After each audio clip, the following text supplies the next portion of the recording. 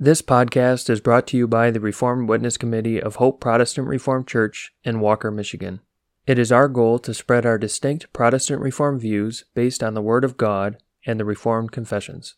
We hope that this message is edifying to you. We were talking last time about that passage where in the Psalms, David, in a rather sorrowful way even, speaks of the fact that the sufferings of the righteous are more than the sufferings of the wicked. And I did not have an opportunity last week to explain that in detail. Many, the psalmist says, as you recall, many are the afflictions of the righteous. And he means by that not only that the afflictions of the righteous are more in number than the afflictions of the wicked, but that the sufferings of the righteous are of greater intensity than the sufferings of the wicked. They're worse. They create greater sorrow. They create greater distress. The affliction which God's people suffer in the world is more intense than anything which the world knows. That's also the idea in that psalm. And I think perhaps we ought to make an effort to understand that just a little bit better. There are many reasons for that, many reasons why the sufferings of the righteous are more intense and more bitter, taken in themselves, than the sufferings of the wicked. I don't mean to say, and I don't want to be interpreted as saying, that the sufferings of the righteous are more bitter in the light of all that the righteous possess. I didn't say that very well. Let me try to put that a little differently. I don't mean to say that if you take into account the fact that the righteous have a great comfort in the midst of all the afflictions and sorrows of life that is so magnificent that the sorrows of the righteous are drowned in the magnitude of their blessedness, that even then their sufferings are more intense. I don't mean to say that. I mean to say sufferings taken in themselves, apart from the fact that the Lord gives us in the Scriptures the key not only to understand sufferings, but the truths that we need to know that change our sufferings into happiness. If you take sufferings apart from that, then the sufferings of the people of God are more intense, more bitter than anything the world can possibly know. Let me illustrate that. I had a man who came to me once who had lost, this is many, many years ago, who had lost a son in an automobile accident. A grown son. And as is so often the case in tragedies of this sort, this particular man of God, who was finding difficulty putting this tragedy into a biblical perspective, began to doubt his salvation. That's always, it seems, the case. If we can't, in our own minds and in our own hearts, in times of affliction, get matters straight in the light of the Word of God, it always has spiritual consequences. We always begin to question whether we're saved. That invariably happens. And that was the question which this man put to me. Do you think I'm really a child of God? Do you think so? I want your opinion about that. And I said, why? And he said, because the Scriptures tell us that we must be contented in the way in which the Lord leads us. And even in great sorrow, we must have comfort. He says, I can't find that. I can't find peace. I can't find comfort in this. And I don't know why, except for the fact that I'm probably not a child of God, because if I was, then I certainly would be comforted. So the fact that I'm not can only be explained by my failure to realize that I'm a child of God, if I am at all. Those are hard questions. Those are hard problems. I said to him, the simple fact of the matter is, and you must understand that the sorrow of the people of God when they lose a loved one is greater and more intense than anything the world can know. Your sorrow is greater than the sorrow in the world. He looked rather surprised. Nevertheless, that's true. When you think about it, when you think about the fact that the sufferings of the people of God are greater, more intense, and more bitter than the world, it's because of, and that's a kind of a paradox, a kind of an irony, it's because of the fact that they are a child of God. When they weigh their sufferings over against the sufferings of the world and say, my sufferings are greater, my grief is greater, then that must not lead to the conclusion, well, I must not be a child of God. Then that must lead to this conclusion. That's proof that I am a child of God. That sounds paradoxical, does it not? But that's true. Think about that for a moment. When a worldly man loses his wife, he may feel a sorrow, although many of them do not. But that sorrow which a worldly man experiences when he loses his wife cannot begin to compare with the sorrow of a godly man who loses his wife, because a godly man loses a gift that God has given him. A wife who is a help for him in his calling in the midst of the church. She's gone. And not only that, but God has taken from him a dear sister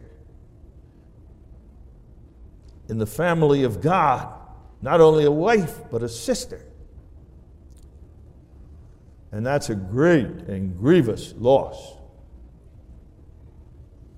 I remember when my wife and I were married many years ago, at the reception, Reverend Uphoff closed the reception with prayer, and he made this remark in the prayer.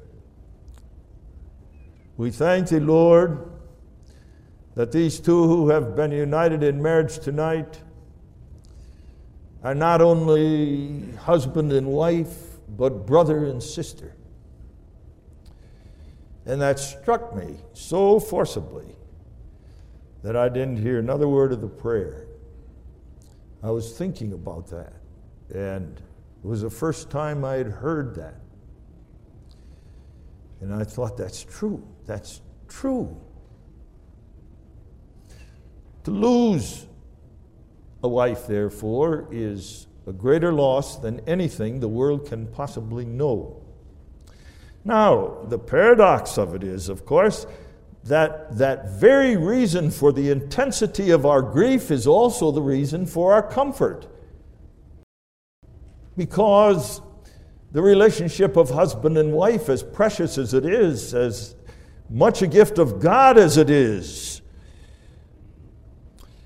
only a temporal thing that lasts throughout the history of the world, but that my wife is my sister in Christ, while increasing the intensity of my sorrow, is also my comfort, because she has gone to join the family of God made perfect, and someday I'm going to be there too, in the family of God, where she won't be my wife anymore, but where she will still be my sister, and will be that forever and ever, world without end. That's the paradox of it. When a mother and father lose a child in that child's infancy or as a young child, that's a great tragedy and a great sorrow, of course. But the sorrow of a covenant father and a covenant mother in the loss of a child is far greater than anything the world can know. They lose a child, that's tragic. They may grieve over that. But when a child of God, when Christian parents lose a child, they lose a covenant child, a special gift of God, by whose presence in the family, their covenant family has been enriched, and who occupies a place in that family which no one else can possibly occupy after that child is gone, not even new babies in the home. The loss is greater. But the very fact that child is a covenant child, which is the reason why their grief is more intense than the wicked know, is also their comfort, because they have no reason to doubt that their children, whom the Lord is pleased to take from them, are also heirs of his covenant, and their child will be in glory. Not as their child anymore. The earthly relationships pass away, but they're temporary and not the important ones. But the real reason for the depth of the sorrow of the people of God is at the same time the ground of their hope. And that is true of all the relationships of life in which believers stand to each other. If a husband loses his wife not through death, but because she commits adultery and leaves him, in the world that happens all the time. Get a divorce, find somebody else, marry again. But when a husband loses a wife through divorce, he loses one whom he thought was a sister in Christ, and who turns out not to be such a sister. And that hurts to the depths of one's soul. And he can't marry again, and must bear the cross of loneliness the rest of his life here upon earth. That's a greater cross than the world in all of its sin ever knows. Same thing is true in the church. And the love that binds the family of God together in the church on earth. The loss of a fellow saint is a grievous and bitter loss, especially if such a one occupied role of influence and leadership in the church. So great is the loss that we ask ourselves the question, how is he ever going to be replaced? What are we ever going to do without him? Not realizing, of course, that the welfare and existence of the church is not dependent upon men. But there's a hole in the congregation, a hole. But what was it that makes the sorrow so great? Was not it the fact that he was a faithful servant of God in the office of elder or deacon, where he served the Lord to the welfare of the church and meant so much to the people of God in his work in the church of Jesus Christ? But that's a relationship which death cannot destroy, a relationship that will endure forever. So that which is the cause of our deepest grief, a grief far greater than the world can never know, is at the same time, paradoxically, the comfort of the blessedness that the church possesses in the relationships of life which God has created by his grace. Many are the afflictions of the righteous, but the Lord delivereth from them all. And that remarkable deliverance which the Lord works in our lives is a deliverance which does not shove suffering aside and consider suffering of no account. It's not the kind of deliverance that tells you, as so many do in the church today, ignore it, keep a stiff upper lip, have courage in the midst of suffering. But that deliverance from all the sufferings and trials of life is exactly through the instrumentality of the afflictions and sufferings which the people of God endure. It's the wonder of God's gracious deliverance of his people from the sufferings of this present time. So that's one thing. Another thing, another important part of this whole question, that is of this question of why the psalmist can sing with such great pathos, many are the afflictions of the righteous, is this. And this is probably the most significant of all, although I'm not going to spend a great deal of time on it tonight because we'll have to come back to it in connection with our discussion on the Psalms.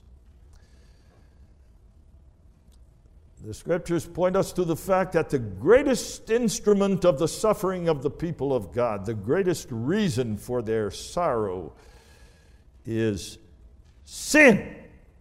Sin.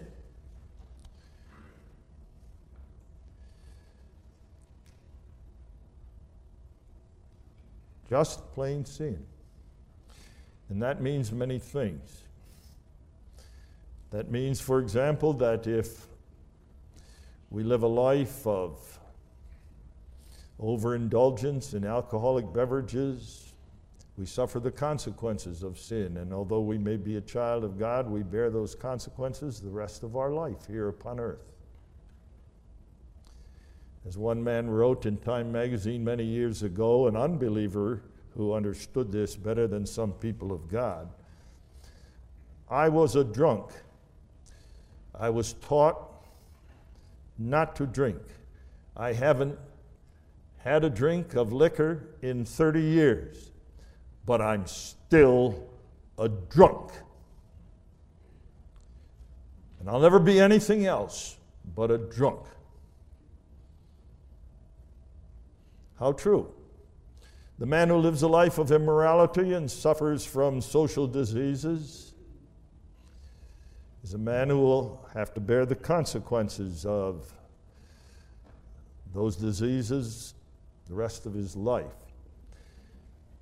Now, if he's in the world and doesn't care all that much about sin and defies God by laughing in God's face when God sends these judgments upon the sinner, that's one thing.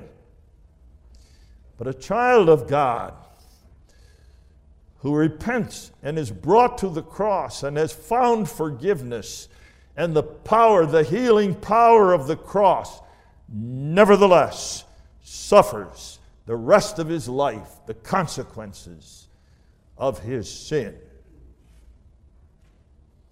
I just had a letter the other day from a man overseas. He wanted to know what to do because a friend of his had had an affair with another woman, and that woman had become pregnant, and now they didn't know what to do. And the question that the man put to me was this: under these dreadful circumstances, is an abortion okay? Can the woman have an abortion so that she can return to her husband and he to his wife? What's the answer to that question? You all know the answer. No, 1,000 times no. What do you want to do? You want to pile the sin of murder on top of the sin of adultery? Yes, but a simple abortion will solve all the problems. Will they? I don't know, but even if they would, abortion is not an option. The man must confess to his church and to his wife his sin. And whatever devastation that may wreak in his family, he has to do it. And he must make his confession to God. And so must the woman. And the child has to be born. And the man has to support that child because it's his. And he's going to live with the consequences of that sin the rest of his life. And if he is truly a child of God,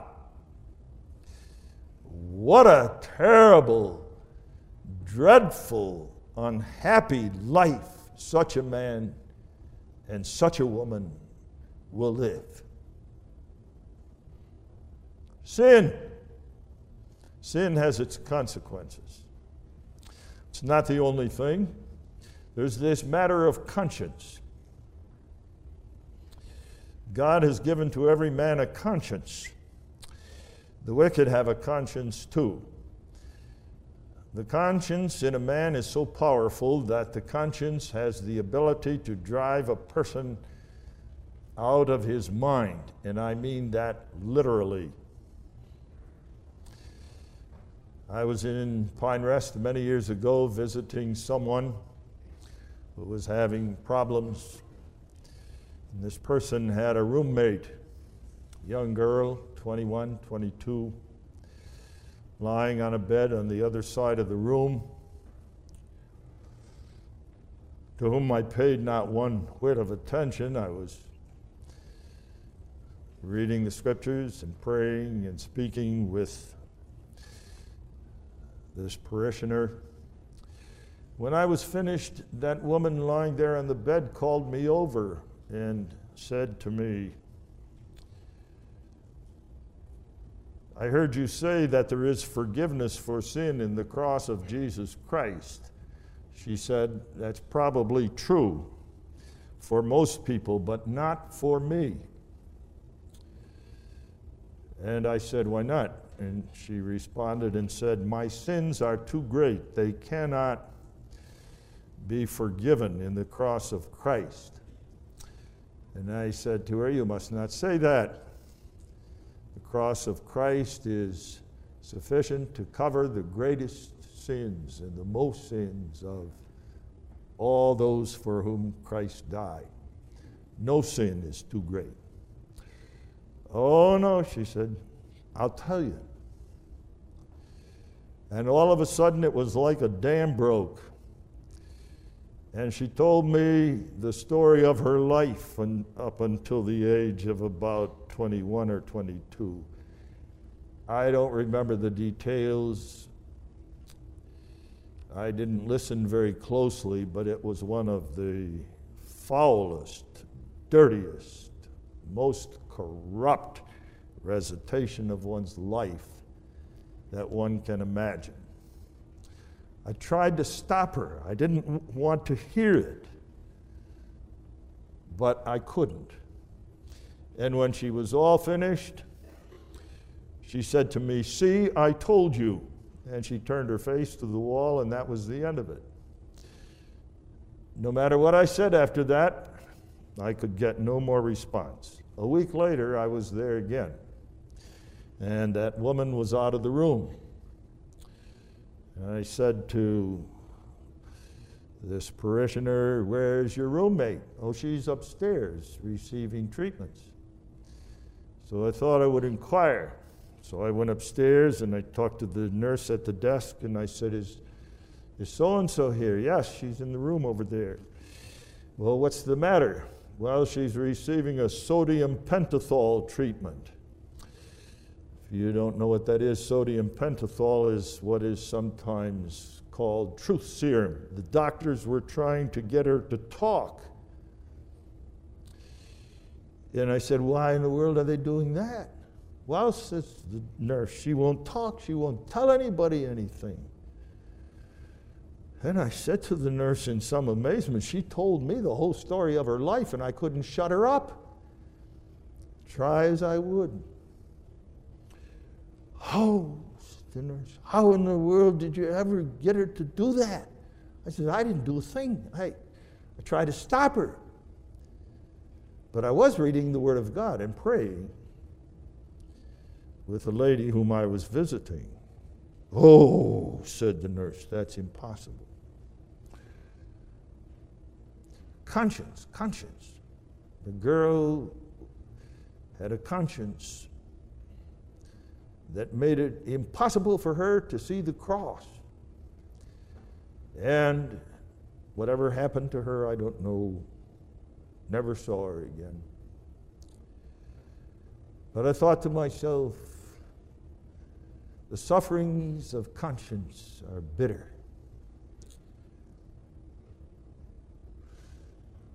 For the world, that's true, but the world does everything in its power to silence the voice of their conscience.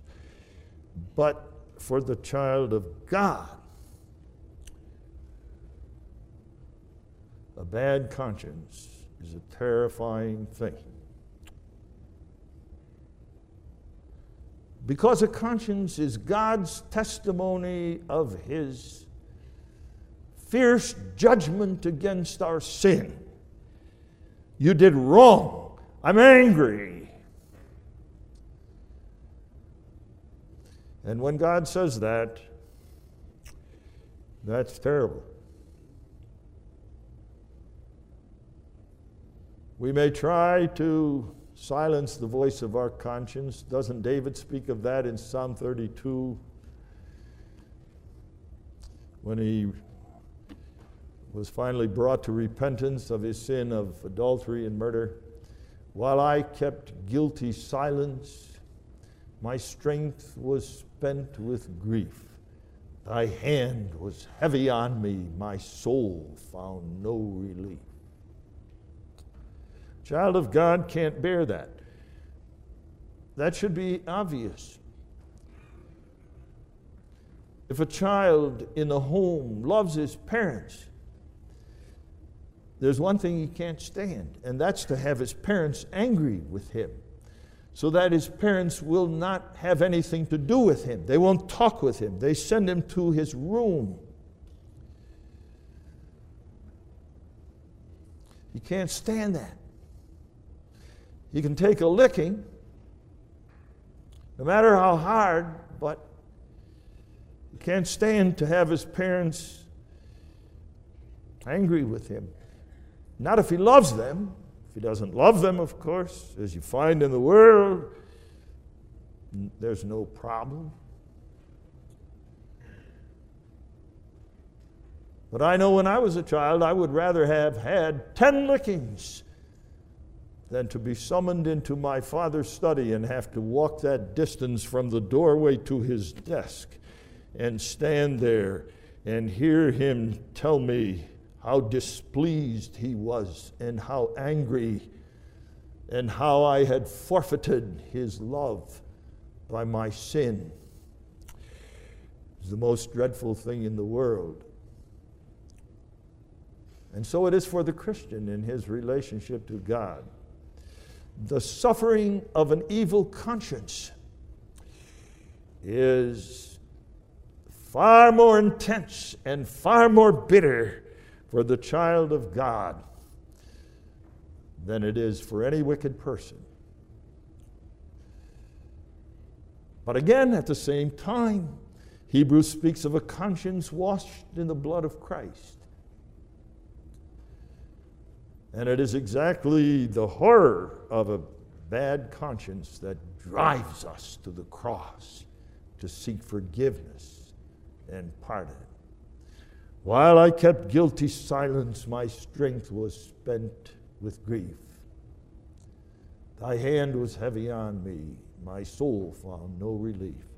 But when I owed my trespass, my sins hid not from thee, and thou forgavest transgression and didst pardon me. That's, again, the way to victory, the way to salvation. Nevertheless, there's more to it than that. And this is the part I'm not going to talk about tonight at any great length. But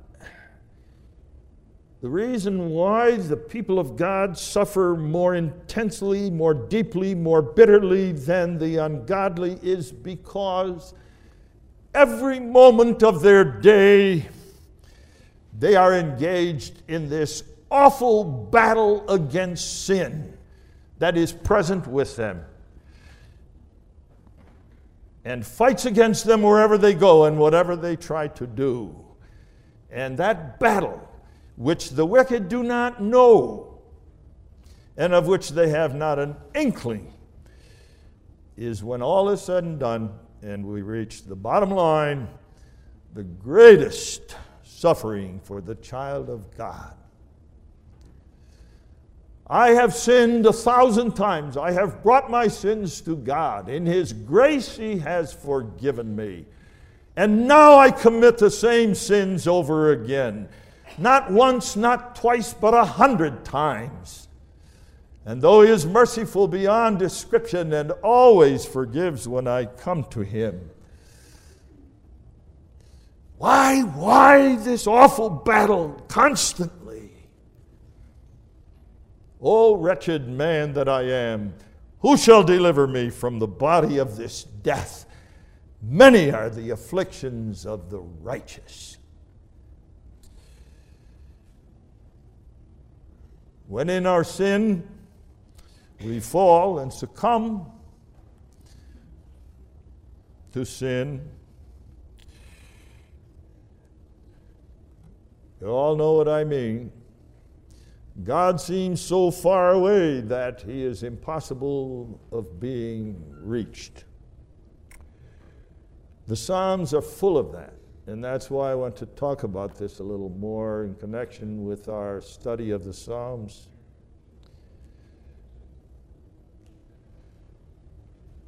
We cry to God, we're sorry for our sins, but that nagging sense of our failure to endure in the battle, that awful awareness of being overcome with sin again and again and again, and that distance that now is there between me and my God, so great a distance that I cannot traverse it, is what, after all, suffering is all about. And the opposite is true. I may possess houses and lands, I may possess cars, I may enjoy all the pleasures of the world. But if I don't know the forgiveness of sins, there is nothing but misery in the depths of my soul. But on the contrary, if I know in my heart that my sins are forgiven, whatever else may be the circumstances of my life, no matter how weary may be the way, and no matter how great the load which I am called to bear, my sins are forgiven. God loves me. I know His favor, and all's well. Life can be endured. The cross can be borne.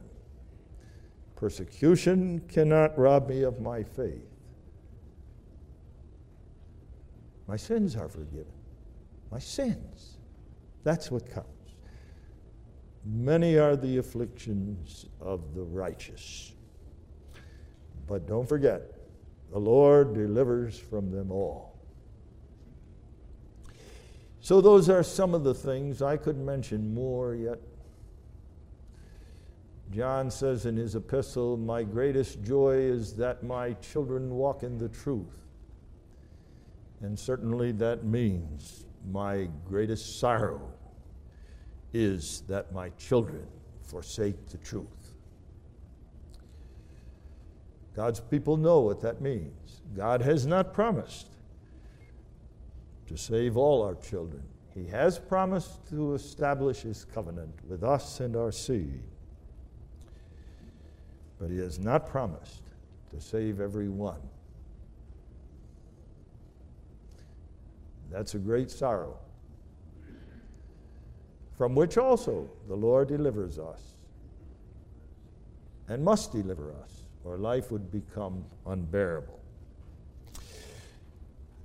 Any questions on what I have said, or any comments if you'd like to comment? But that's what, in my opinion, the text means in Psalm 43. Many are the afflictions of the righteous. Anyone have any questions? Yes, Henry. You speak of grief. I use the two terms interchangeably as synonyms, yes.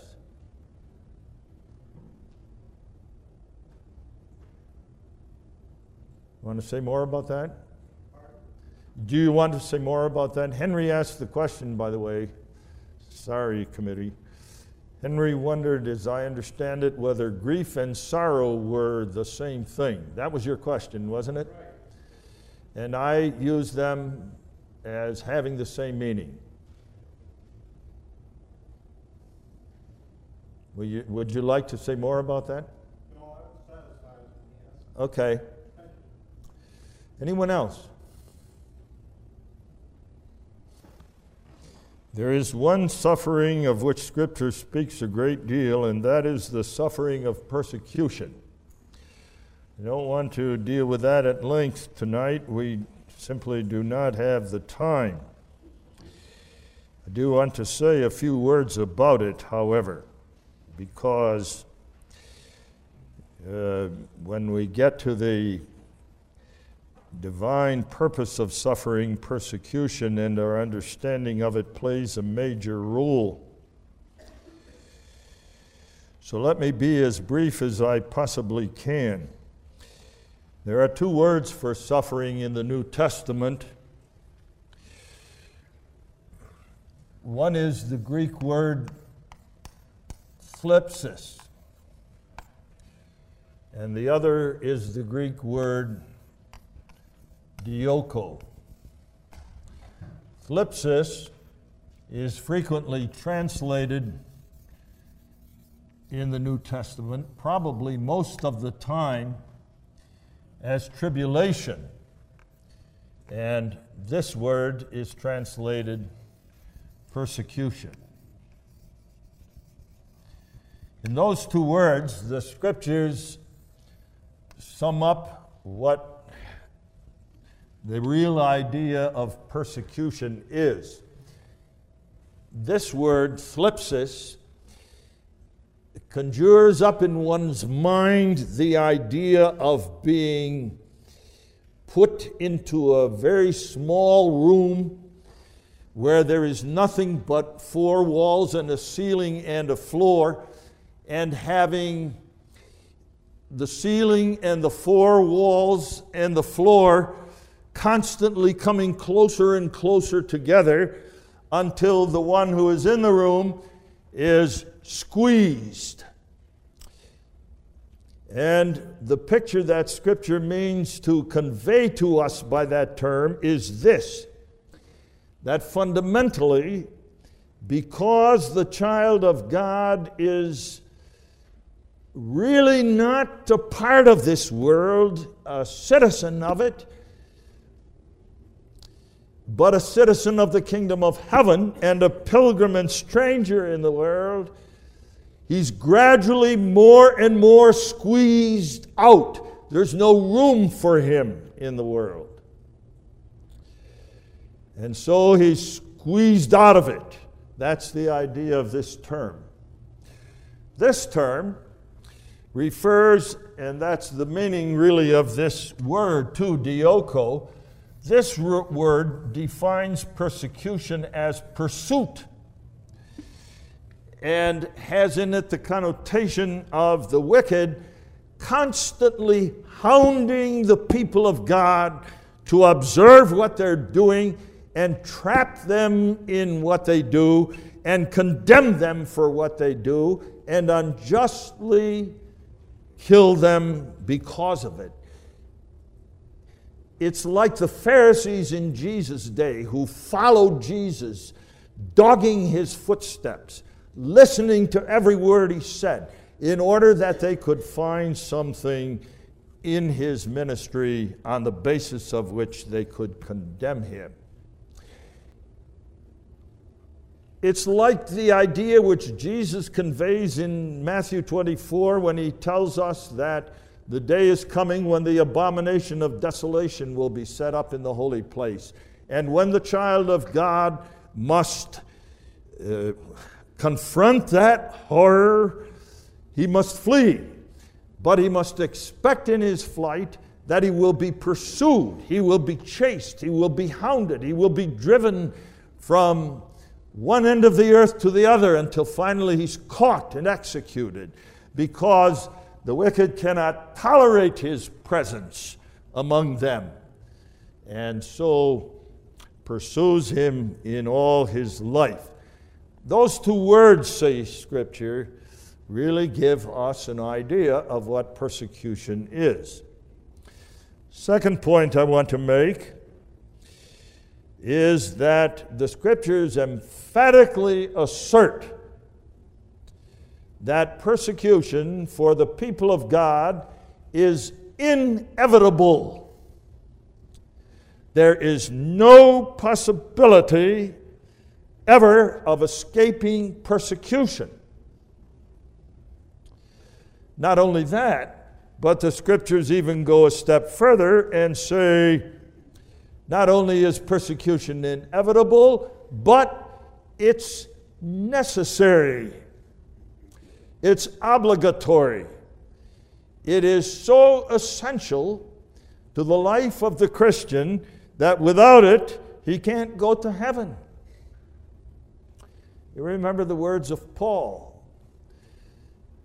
He was in the central part of Asia Minor, and he established the churches of Antioch and Pisidia and Iconium and Derbe and Lystra.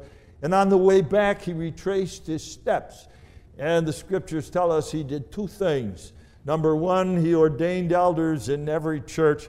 And number two, he told the people, as if this was the thing they had to remember above all else, that it is only through much tribulation, and this is the word that is used, only through much tribulation that we are able to enter the kingdom. That's the only way. There isn't any way but this. And so in Matthew 5, Jesus makes a point of it, of reminding the citizens of the kingdom of heaven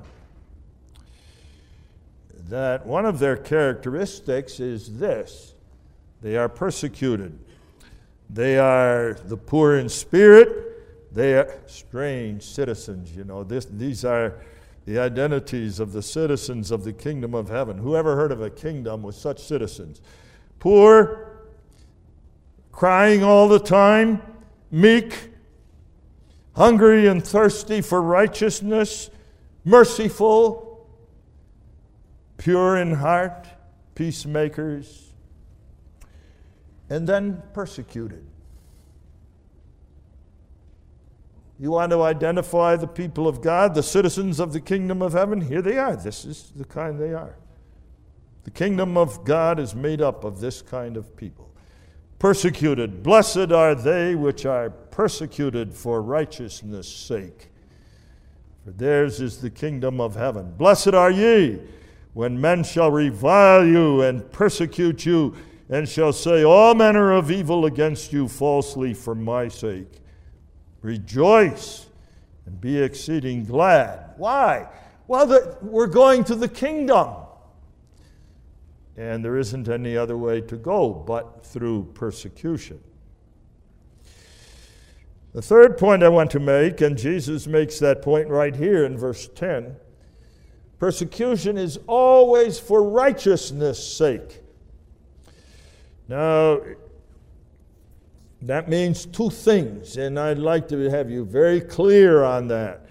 Why are they persecuted for righteousness' sake? Well, number one,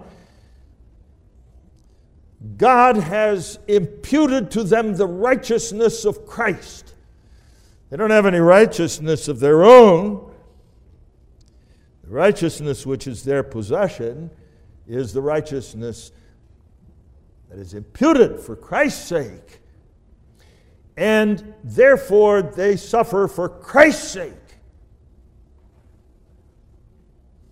The wicked, when they see the people of God,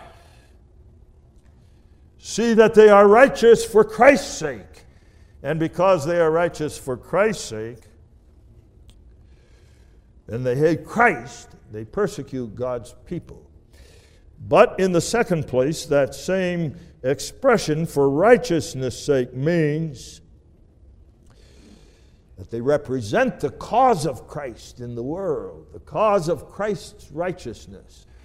They say for all to hear, they say boldly and courageously, this world is under the dominion of sin. It is a world of unrighteousness. Everything in this world is unrighteous. We stand for the cause of the righteousness of the kingdom of heaven. We are righteous not because we have attained righteousness by something which we have succeeded in accomplishing, which you can also succeed in accomplishing. Christ has imputed his righteousness to us, and that righteousness is a characteristic of his kingdom. We stand for his kingdom, and his kingdom is heavenly. It is a kingdom of complete freedom from sin. It is a kingdom where all is to the glory of God. It's a kingdom where we're going, and that kingdom we represent. And the world, bent on establishing the kingdom of Satan and Antichrist, will have none of it. That's the idea of suffering for righteousness' sake. The next point is that I want to make about persecution is this, that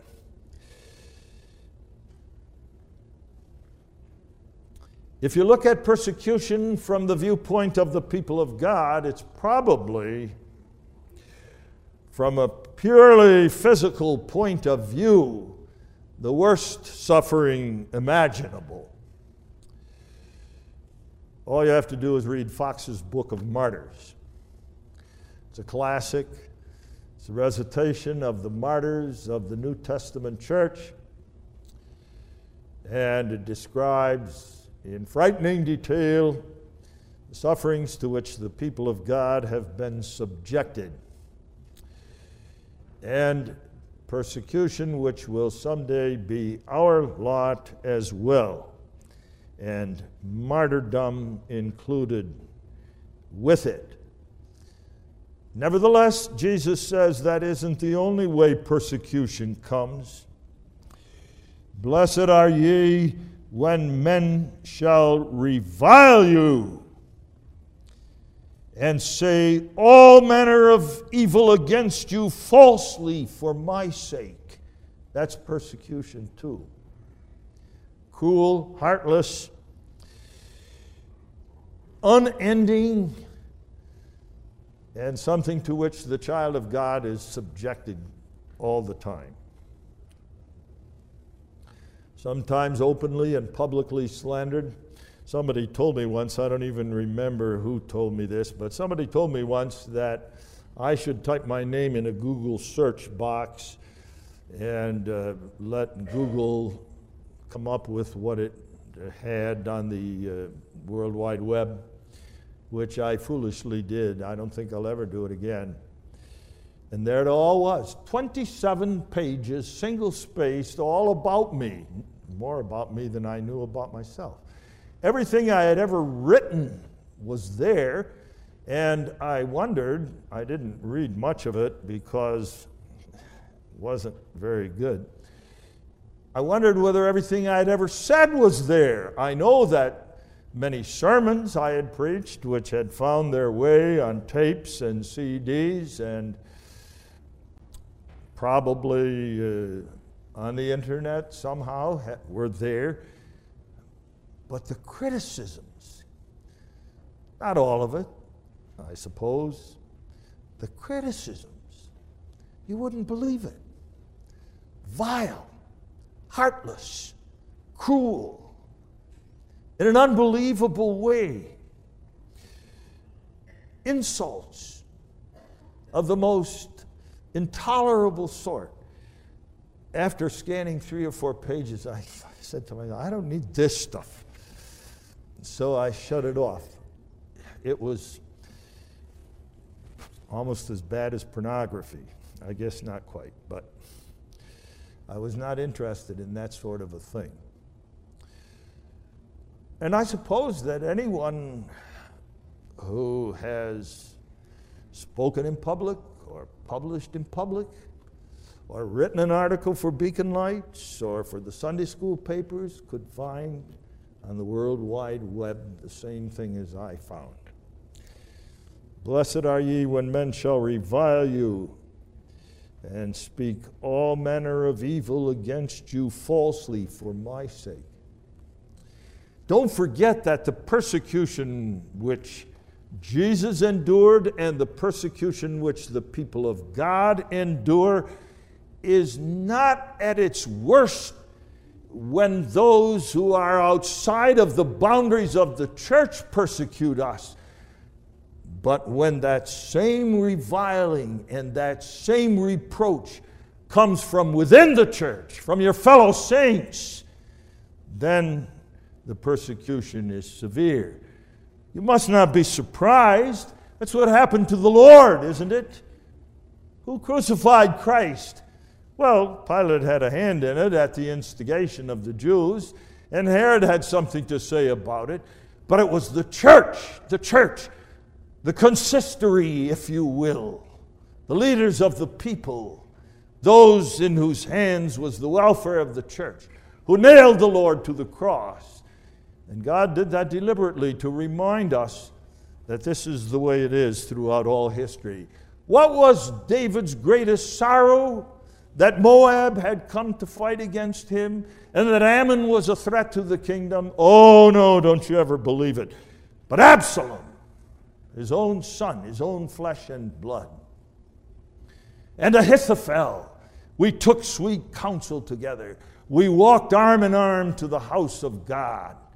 He has lifted up his heel against me.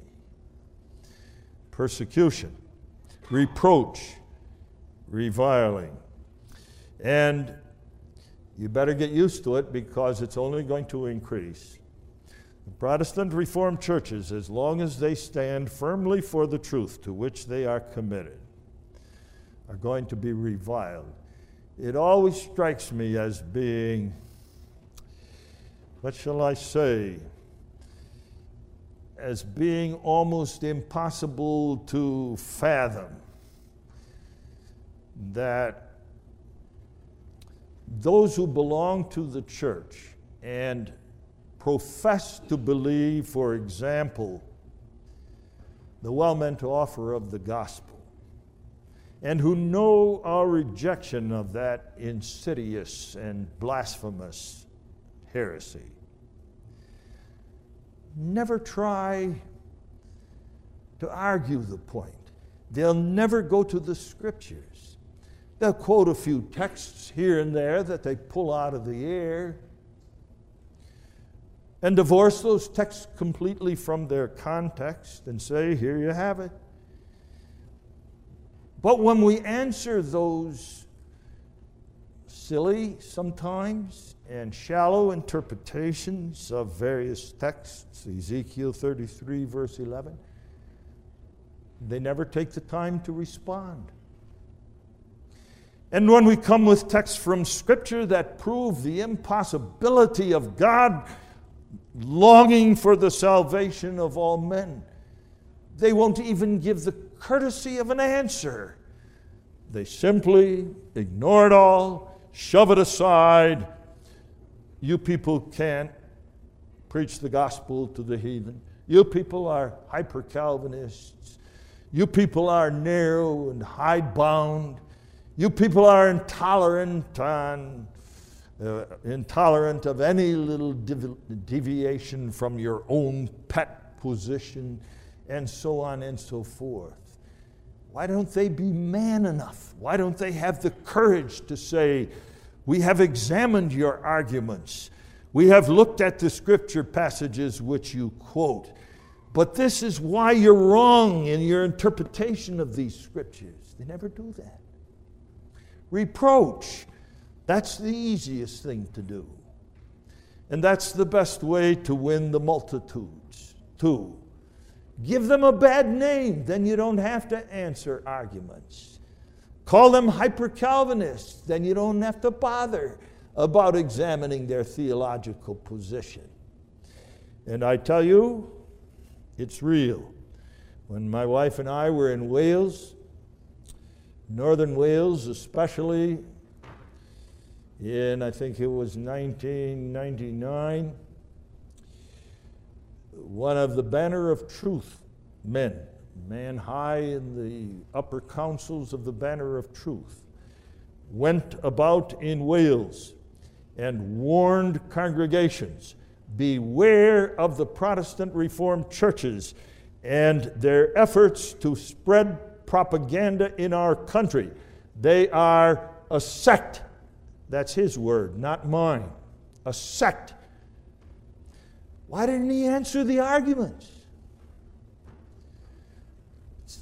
It's easy just to say they're a sect, just like the Jehovah's Witnesses. I don't know how many people who have first become acquainted with Protestant Reformed doctrine from Arminian backgrounds and the like have said to me over the course of the years, when we first came into contact with Protestant Reformed views, we thought to ourselves, is this another sect? Maybe we ought to have nothing to do with it. One man told me that yet within the last 2 or 3 days. His parents said to him, don't go there. That's a sect. A sect? Sect? Sect is a group of people that deny the divinity of our Lord Jesus Christ. That's a sect. A sect is a group that has another Bible beside the Holy Scriptures. Can they prove that that's true of us? Of course they can't. But it's so easy to say. They're a sect. Watch out. Be careful.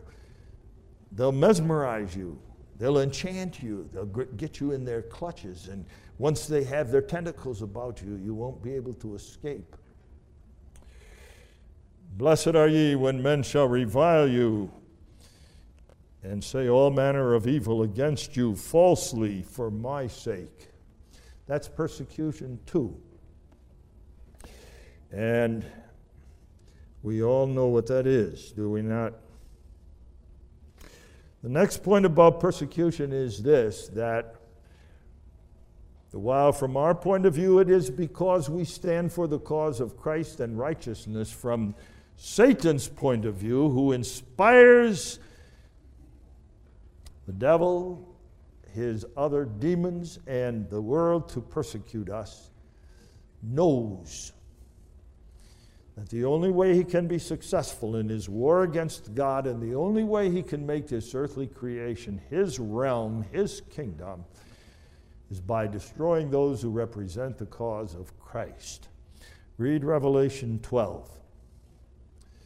When he was cast out of heaven, when Christ ascended up on high, the devil turned his fury upon the woman, knowing that his time was short.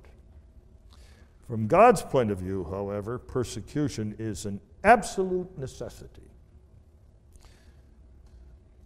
Understand that.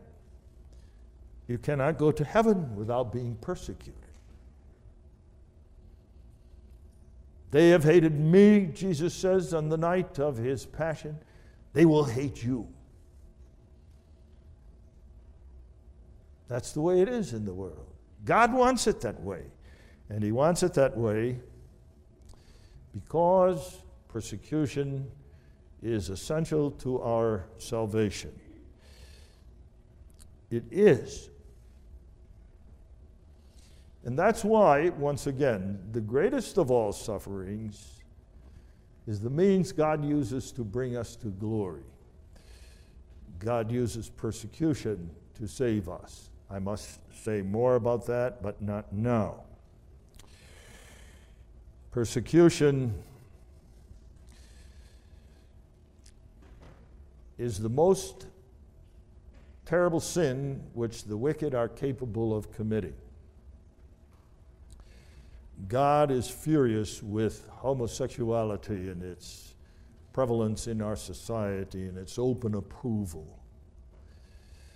And certainly if God destroyed Sodom and Gomorrah for homosexuality, he will destroy America. It's such a foul sin that God can barely, if I may put it that way, I speak as a man, can barely restrain his fury. Blasphemy against his name and against his holiness, which is nothing less than throwing mud on God and disfiguring him, is grievous.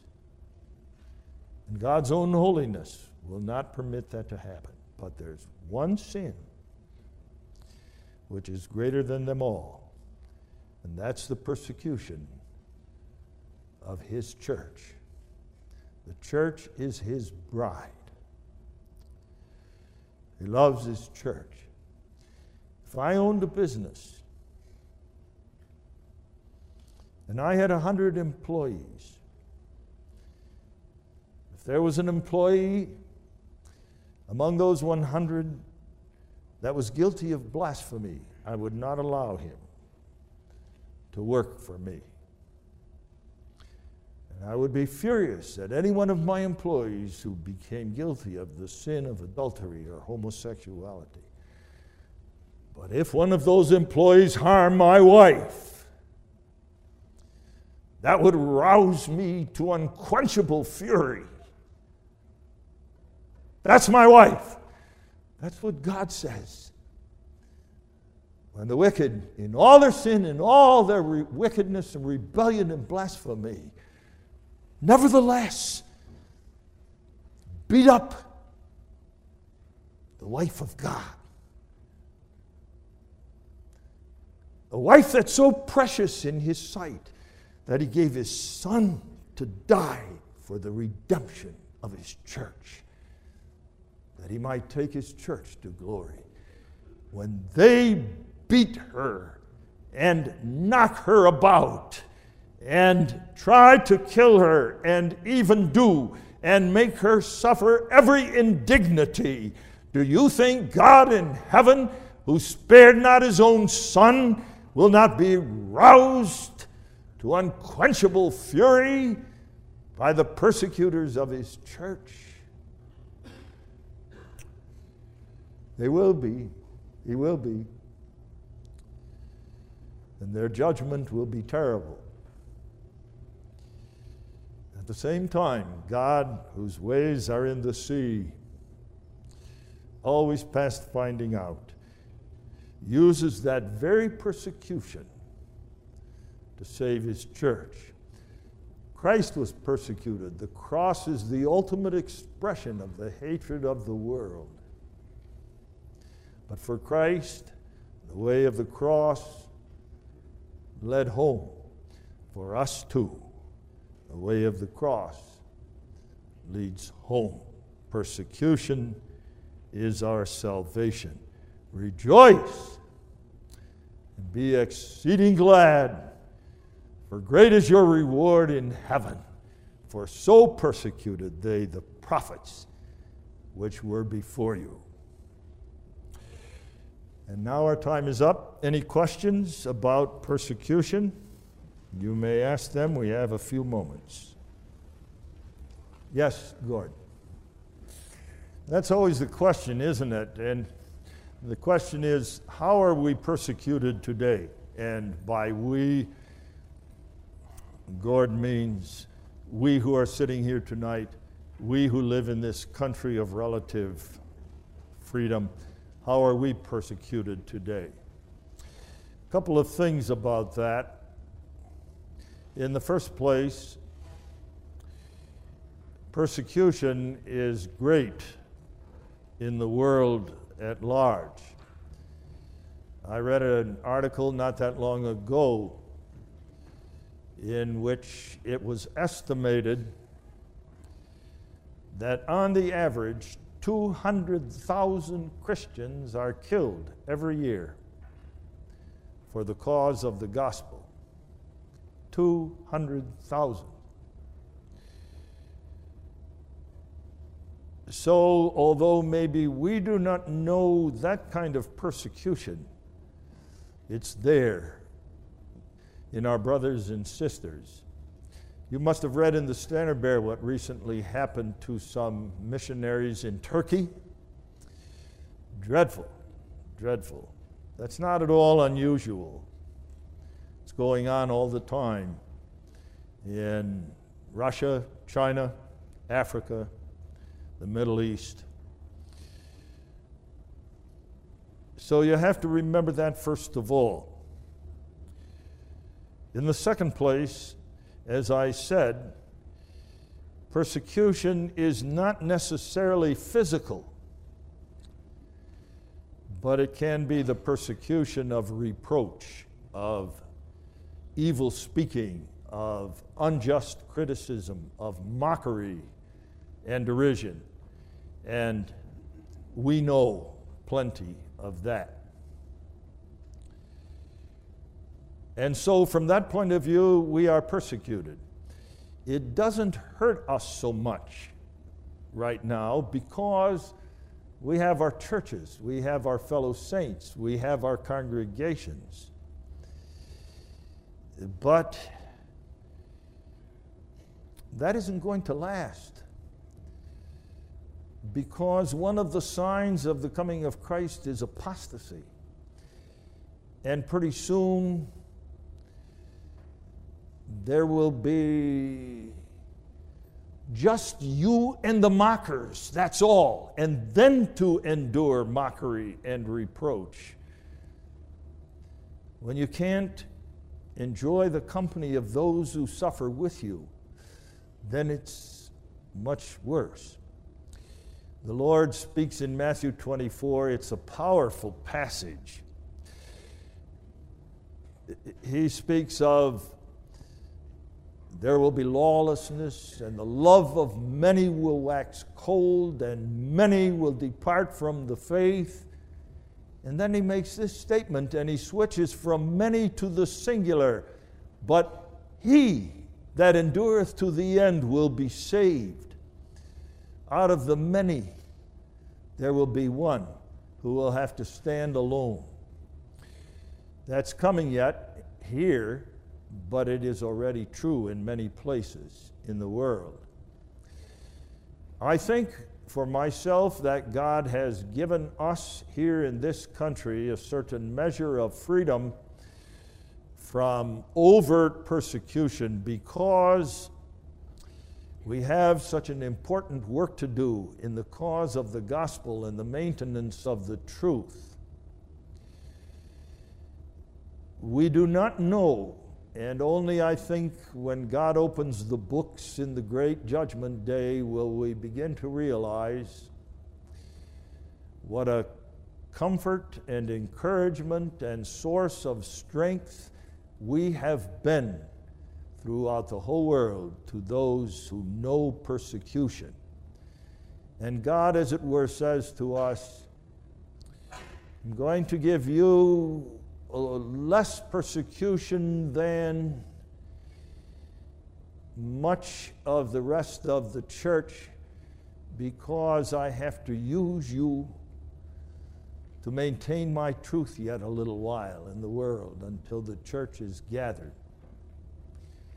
At the same time, and that's a source of no little grief to me personally and to anyone who thinks about it, while we enjoy this period of prosperity and relative peace, we squander the time and the possessions and the instruments of spreading the gospel that God has given to us. And we become sated with pleasure ourselves. And you can be sure of one thing. If the world does not see us as standing courageously and boldly for the cause of the kingdom of heaven, it's not going to persecute us either. It's not going to do that.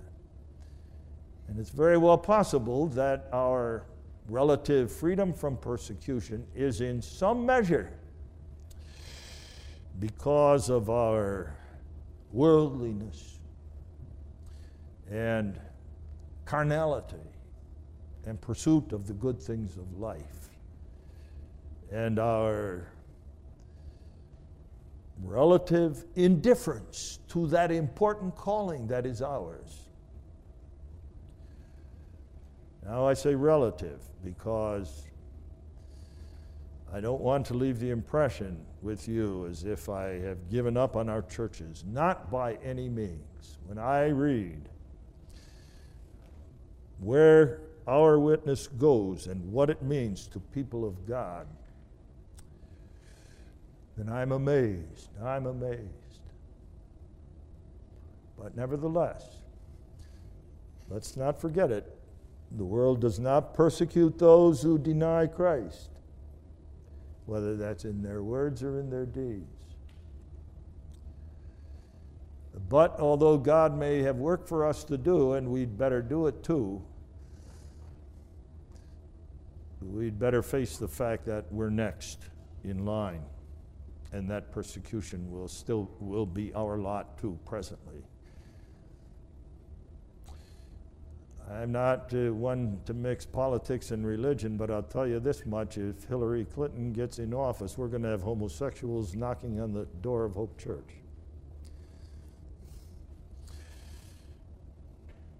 And if she doesn't get into office and it doesn't happen in the next 5 years, it's going to happen. And that's only one form of it. Hate crimes. Already Christians are accused of hate crimes, you know. So, that's my answer. Did you want to add anything to that? All right. Anyone else? Yes. Craig? Craig's question is, what role did persecution make in other centuries in the formation of our creeds? Much. One of the reasons why the church today is in no shape to write confessions, and I include in that the Protestant Reformed churches, is this: we don't know what persecution is. And the confessions, the Reformed confessions, arose out of persecution. They did. They were confessions against those who tormented and sought to destroy the church. It's true of the canons in the Arminian controversy. That's true of the Belgic Confession, and Guido de Brès himself was hanged for his faith. But that's also true of the Heidelberg Catechism. Frederick the Pious, who is responsible for writing the Catechism as its main supporter, suffered unbelievably, not only at the hands of the Roman Catholics, but at the hands of the Lutherans besides. And the Heidelberg Catechism expresses that as well. But that's a broader subject, as you say, than we can treat tonight. There was somebody else here. Rod? Rod's remark is that if we do not protest against the evils of our times, we will not be persecuted, and that's absolutely true. Henry? That's right. Privilege. Philippians 1 you quote. It's correct. It's a privilege to suffer. The disciples, who after they were beaten by the Sanhedrin, went home rejoicing that they were counted worthy to suffer for the sake of Christ. They rejoiced. God considered them worthy of that. What a powerful statement. And I read recently, I haven't seen the actual documents myself, but I read recently that the church in China, part of the church in China, which is enduring severe persecution, received a letter from some ecclesiastical body here in the West, assuring the persecuted saints in China that the church here was praying for them and remembering them in their suffering. And they suffer, you know.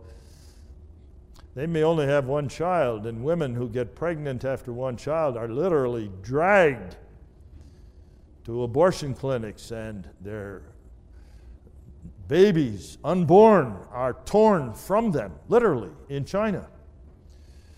And especially that's true of the people of God who live in the consciousness of the calling to bring forth a covenant seed. But the church in China responded in this way. And now I can't quote from memory, but it went something like this. That you pray for us is reason for gratitude, but you don't have to pray that much for us, because we are privileged to suffer for Christ's sake.